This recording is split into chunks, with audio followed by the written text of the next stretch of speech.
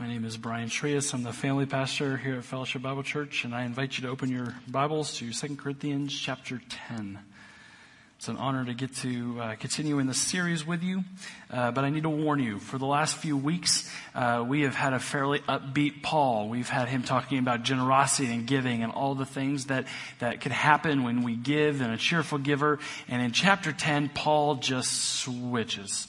He goes from being very upbeat to being very focused on a particular issue. And so we're going to start with 10:1. But before we start, I want to let you guys know my 3 application points right off the bat. I just want to get them out there so you can be thinking about them the whole way, because I don't want you to forget them. And they're this: fight, live, and boast. Okay? When you walk out of here tonight, I want you to be able to fight, live, and boast. Who thought they were going to come to church tonight and hear how they could fight, live, and boast? So it's going to be kind of interesting. But the reason we have to fight, live, and boast is because we sometimes get questioned and we get criticized. People, all of us have experienced what it's like for someone to disrespect us and try to attack us, to feel like we are being accused. And in this section of text, Paul is being accused by some people in Corinth, and he is finding out, or he is showing us how he is going to respond to that. And so let's begin in verse 10. And he begins with these 3 words: I, Paul, myself. Okay? It's a very interesting 3 words to put together. They all kind of mean the same thing, right? I, Paul, myself. What Paul is wanting to do, he's wanting to be very clear who's speaking. Okay, if you read 2 Corinthians chapter 1, he says this letter is from Paul and from Timothy. And Timothy probably had some influence and some shaping on the things that were going on and on this letter. But Paul is making it very clear that when you're reading this section here, this isn't Timothy. In chapter 7, 8, 9, we see the name Titus. And Titus has come back to Paul and given him a really sterling report about the Corinthians and how they treated him. And he's saying, this isn't Titus. This is me. I, Paul, myself, entreat you. He's begging them. He really wants them to understand something. He's not just putting this out there. He's not just asking. He's saying, I am begging you to understand what we're about to talk about. By the meekness and the gentleness of Christ, I who am humble when face to face with you, but bold towards you when I'm away. So he's kind of setting the stage for what this accusation is. People are saying, oh, that Paul, when he writes these letters, he is so bold. He is so strong. His pen is so strong. But when he's with us, he's just humble and he's just meek and he's all these things, and we don't need to listen to him. He continues in verse 2. I beg of you that when I am present, I may not have to show boldness with such confidence as I count on showing against some who suspect us of walking according to the flesh. And here we have it. Here is what Paul is upset about. Paul is upset that some people are saying he is walking according to the flesh. And he really says, I am coming to you as a loving father. 1 Corinthians 4, he views these as his kids. He wants to be there with them and be gentle with them and be meek with them. But he's saying, I don't want to have to come and be bold, but if I have to, I will, because there's people who saying I'm walking according to the flesh. And then we get verse 3. For though we walk in the flesh. You see, Paul just is right off the bat saying, I got to let you know, I am human. I am not perfect. I am going to make mistakes. There are going to be ways that I do things sometimes that may rub you the wrong way. But I need you to understand something. For though we walk in the flesh, we are not waging war according to the flesh. Okay?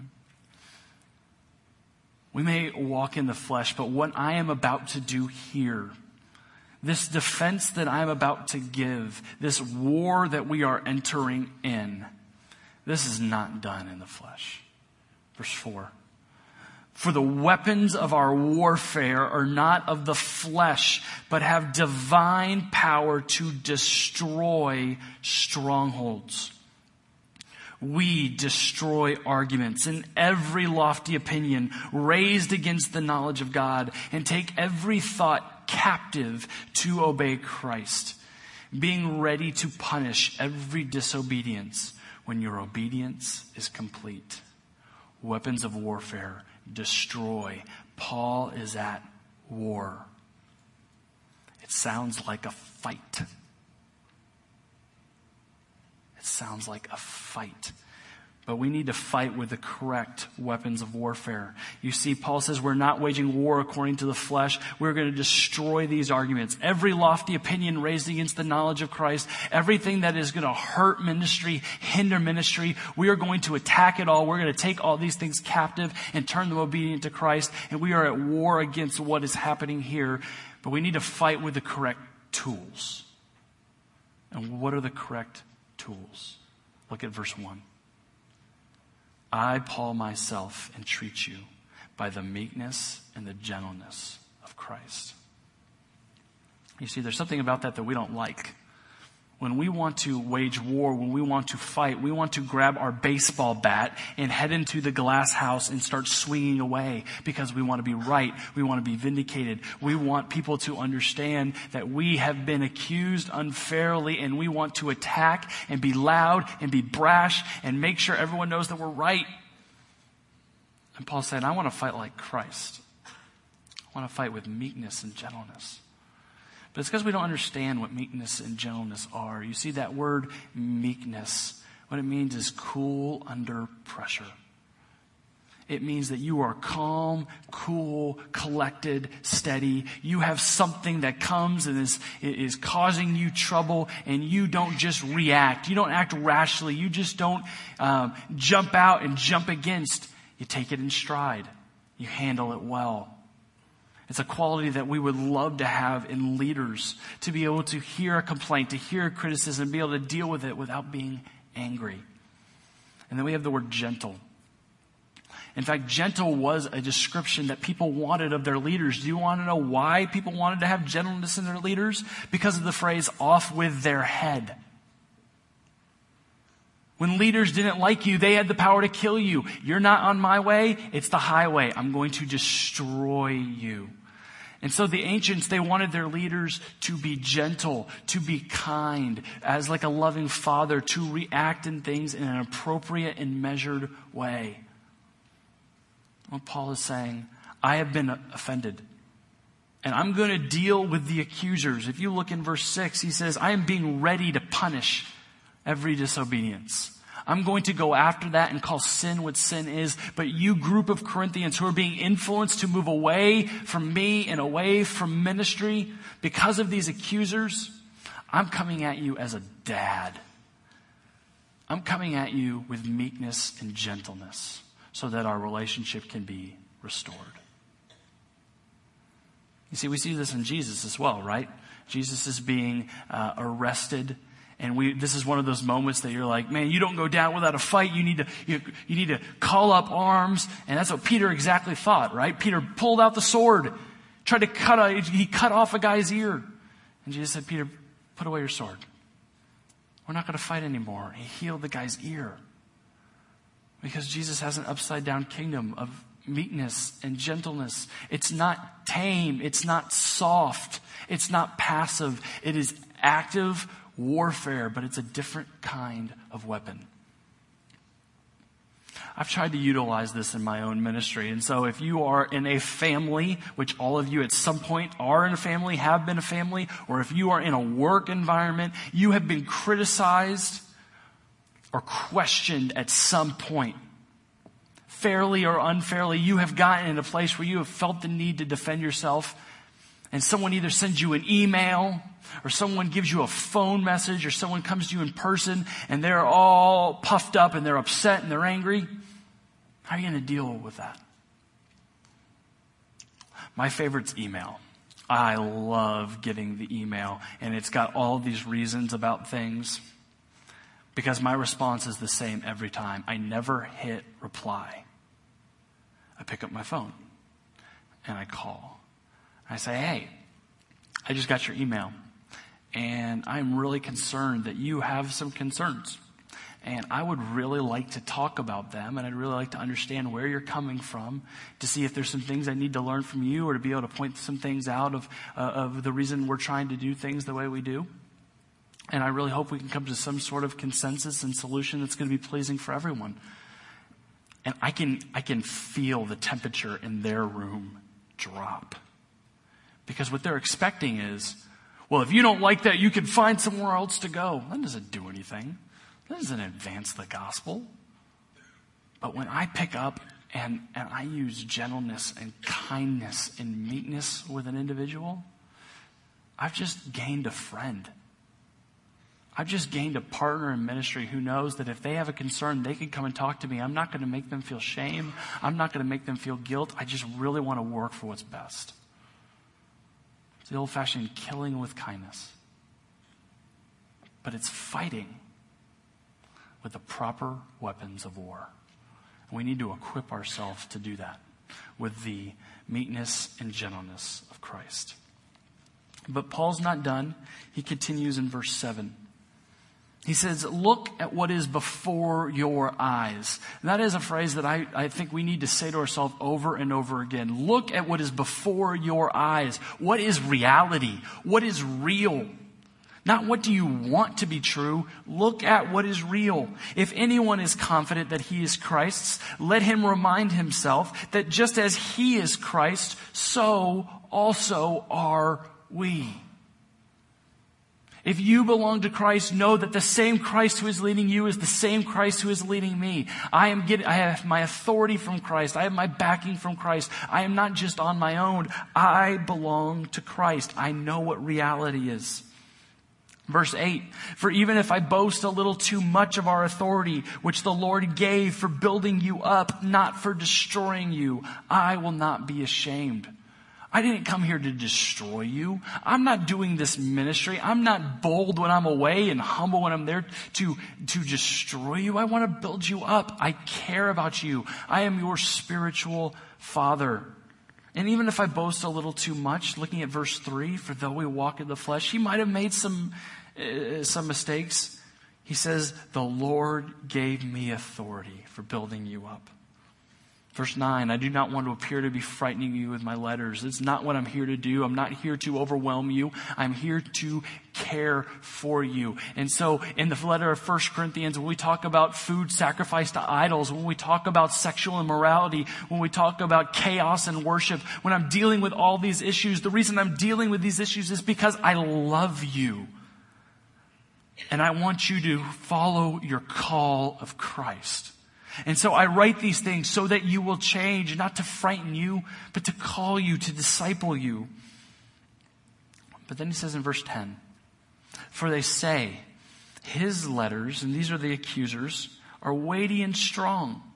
His pen is mighty. He can write really well. But his bodily presence, it is weak, and his speech of no account. What they're saying is he's not dashing and he's not dynamic. And if he's not dashing and he's not dynamic, he's not a true apostle, and we shouldn't follow him. You should follow me. Well, we can hear the ridiculously in the text. And though I'd like to believe that we're past the days of following people just because they're dashing and just because they're dynamic, we still fall prey to the same trap. That a lot of times when we look in leadership, when we look for things to follow, we go, oh, he's pretty. We don't look at the matters of the heart. You see, they weren't looking at what was before their eyes. They weren't looking at who Paul was and the call on his life. And people tried to point out some things that they thought were inconsistencies, and Paul follows this with verse 11. He says, let such a person understand that what we say by letter when absent, we do when present. If you are under the assumption that I'm going to come to you and I've been bold in my letter and I'm going to come and find you in disobedience and not be bold, you've got another thing coming. I'm going to practice what I preach. I'm going to put my money where my mouth is. I'm going to come and do that. I'm going to practice what I preach. Because Paul understood what reality was. He understood who God had called him to be. You see, in Acts chapter 9, when Paul is on the way to Damascus and he's blinded by God and Jesus appears to him and calls him, The next person Jesus talks to is not Paul, it's Ananias. And Ananias is scared to death of Saul at that point. And God says, no, you need to go and you need to minister to him because this. He needs to understand how much he is going to suffer for my name. And he is my chosen instrument to the Gentiles. Paul had a call on his life. He understood who he was and what he was called to do. He was living in reality. So he was able to check his ministry, look at his words, look at the way he preached and say, I am doing things in the right way. And so I can stand in opposition to the accusations. And so this is where we kind of need to step off the rail for a little bit and talk about what it means to live in reality. There are some of us, all of us at times, that when we are questioned and when we are criticized, instead of taking up our weapons to fight, we need to lay our weapons down and say, you know what, I need to hear that. That there is a husband or a wife, or there is a pastor or a friend or a brother and sister of Christ who looks at you and sees an inconsistency in your life and says, brother, I got to talk to you about what I see. And when that happens, the correct response is to lay down and say, yes, I receive that. I need to repent. I need to be rebuked. I need to be changed in my ways. I'm not going to fight because I need to heal. I need to be transformed. Because we need to live in reality, understanding who we are and what we're called to do, and take an honest account of our actions. You see, Paul is able to do that, and he understands that what's going on here in Corinth is not good accusations. They are false accusations that are damaging the prospect of the gospel going out. So he is fighting that. And so when we are living in reality, we realize that things are not the way they should be. That is when we fight with the proper weapons of war. I think about it like arbitration. And arbitration is where you have two sides who are on opposite sides of an issue, and you have a judge or an arbitrator, and they're an independent third party, and they listen to both cases, and then they make a ruling. And I'm most familiar when it comes to arbitration, when it comes to baseball, and I can explain it pretty clearly. Arbitration is where a player comes and sits on one side of the table, and the team sits on the other side of the table, and there's an independent third party. And the player comes and he has his document and he lays it out and says, I have done X, Y, and Z. And I have done this, this, and this. And because of that, you owe me X amount of dollars. Judge hears that. And then the team comes, and the team's in a very weird kind of place because they hear the argument of the player and then they say, well, you're really not that good, and you might have done this, but you didn't do this, and this, and we only want to pay you this amount of money. Both sides make their case, and the independent third party rules. There's no negotiation. There's no compromise. He picks the one he sees fits reality. And so when we come to a situation and we're looking at an accusation, we need to understand what reality is. Are these criticisms and these questions that are coming up, are they valid? If they're valid, let's talk about it. There's some things I need to work on. If they are totally invalid, you fight with the proper weapons of war. But you must live in reality. Paul finishes this section in 12 through 18. He says, not that we dare to classify or compare ourselves with some of those who are commending themselves, but when they measure themselves by one another and compare themselves with one another, they are without understanding. They don't know what we're doing. I'm not even going to compare myself to them. But as for me, we will not boast beyond limits, but will boast only with regard to the area of influence God has assigned to us to reach even you. You see, Paul was called to go to the Gentiles. Paul was called to go to Corinth, and he was obedient. And he understood what his mission was and his reality was, and he went and he obeyed and he did it. It says in verse 14, for we are not overextending ourselves, taking credit for reaching you, as though we did not reach you. For we were the first to come all the way to you with the gospel of Christ.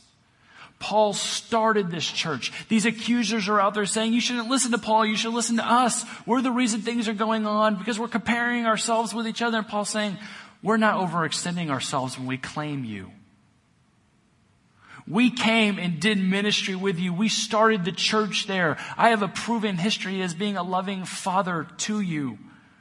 We were the first to come all the way to you with the gospel. We do not boast beyond limit in the labors of others. But our hope is that as your faith increases, our area of influence among you may be greatly enlarged. Paul wanted the gospel to be in the Corinthians so that it would go through the Corinthians and then go beyond the Corinthians. And then Paul would be able to back away from what he's doing in Corinth because the gospel would be going out through that city in work that he couldn't claim anymore.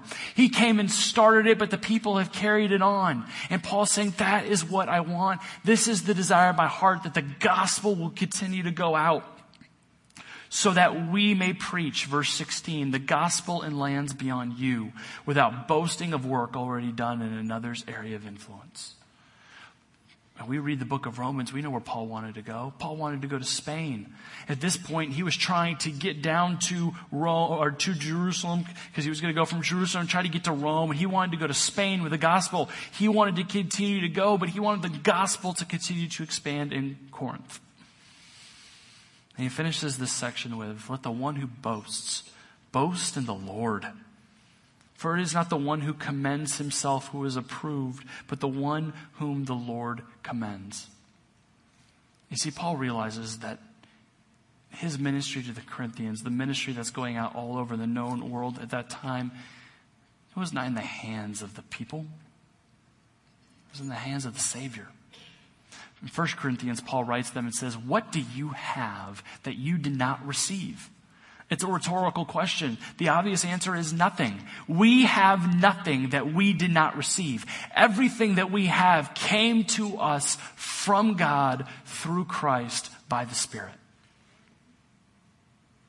And so we have nothing to hold on to. When we are being accused and criticized, I don't need to worry about my reputation. I don't need to worry about my army and my kingdom. What I need to worry about is the Lord's ministry, because if I'm going to boast in anything, if I have anything, I have Jesus. One of my favorite songs has a closing lyric that says this: as I stand on the edges of Jordan with the saints and the angels beside, when my body is healed and the glory revealed, still I can boast only Christ. There is nothing in this world that I have to boast in. And so we need to boast in things that matter. We need to boast in our Savior. We need to be consumed with His gospel. We don't need to be consumed with commending ourselves, making ourselves look good to one another. That is what the Lord is going to do. The Lord will commend us one day for being His good and faithful servants. But when we are in this world, we have a job to do. And when accusations and criticism and questioning come our way, we are to say, how can we use those things to be an avenue for the gospel? Think about David and Goliath. Goliath came out, tallest man who's ever lived, and he boasted in his sword and his spear and his shield and his armor and his muscles. And I like to think he said fee, fi, fo, fum. And David came out and said, what? I don't come at you with all these things. I come at you in the name of the Lord my God. Romans says, if God is for you, who can be against you? When we are about the gospel, our reputations don't matter, our standing doesn't matter, but we respond to questioning and criticism by fighting, living, and boasting because we want the gospel to take root in these relationships. So I want to close with a story about Dan Cathy. Dan Cathy, you might know who that is. He's the CEO of a company called Chick-fil-A, who make the best chicken sandwiches in the world.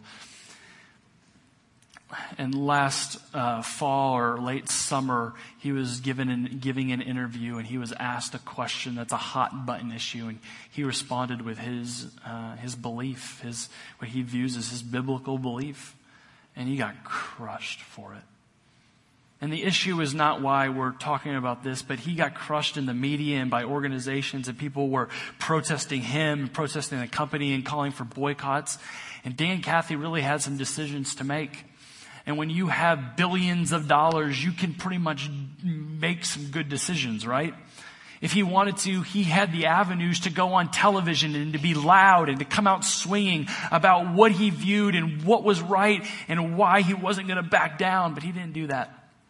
He could have taken a full-page ad in any newspaper across the country and given his stance even more, but he didn't do that either. Well, of course he didn't do that. He didn't have to. He makes the best chicken sandwich in the world. Christians are going to line up and they're going to go there, and he didn't have to worry about business. And he wasn't worried about that either. You see, what Dan Cathy did was he picked up his phone and he got the number of one of the most vocal opposition people against him. And he called him. When the person got the phone call, he was really trepidatious about answering it because he had no idea what was on the other end. But he answered it. And they began to talk. And one phone call led to multiple phone calls. And multiple phone calls led to multiple in-person meetings. And they met time after time trying to get an understanding of each other. Why are you believing what you believe? Why do you believe what you believe? Why did you do this? Why do you do this? And they began to at least have an understanding of each other. So how did it turn out, right? That's what everyone wants to know. What happened? Nothing. Dan Cathy and this other gentleman, they left all those conversations. Neither had changed the viewpoint of the other. But they did leave with one new thing. They left with a friendship. And on New Year's Eve, when most of us were in our homes or at someone's house getting ready for a party to ring in the new year, Dan Cathy found himself on the sidelines of the Chick-fil-A Bowl with his new friend, enjoying a football game together. Why would he do that? Just believe Dan Cathy understands why he's here. You see, Dan Cathy lives in reality. He understands that his mission is not to make the best chicken sandwich in the world. It's to be a light for the gospel of Jesus Christ. And he had some people make accusations about him, and so he killed them with kindness. Through the meekness and the gentleness of Christ, he picked up the phone and made a phone call. And at the end of the day, had a friend instead of an enemy. Because what Dan Cathy knows is that the only thing we have to boast in is Jesus. And by trying to have a relationship, there's now an avenue for the gospel. Is he going to win the day, and is everyone going to come to Christ? Probably not. But is there a chance now that that person might hear Jesus in a way that he wouldn't hear him before? Absolutely. And that is what we can do when we respond to criticism and questioning. When we can get over our reputation, when we can get over that feeling that I've got to be right, when we can get over that I need to protect myself and start saying, how can I respond so that the gospel can be in me, through me, and beyond me? Because that is our mission. Let's pray.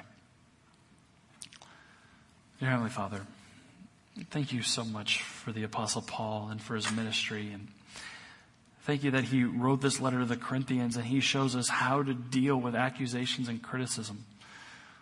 Father, it's his language. He says there's weapons of war. We need to fight that in sometimes. And Father, we need to understand who we are and what we're doing, and we need to be able to take stock of our lives. But at the end of the day, we boast only in Christ.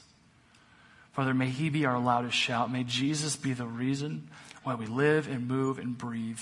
And may he be more important in our relationships than our standing or reputation.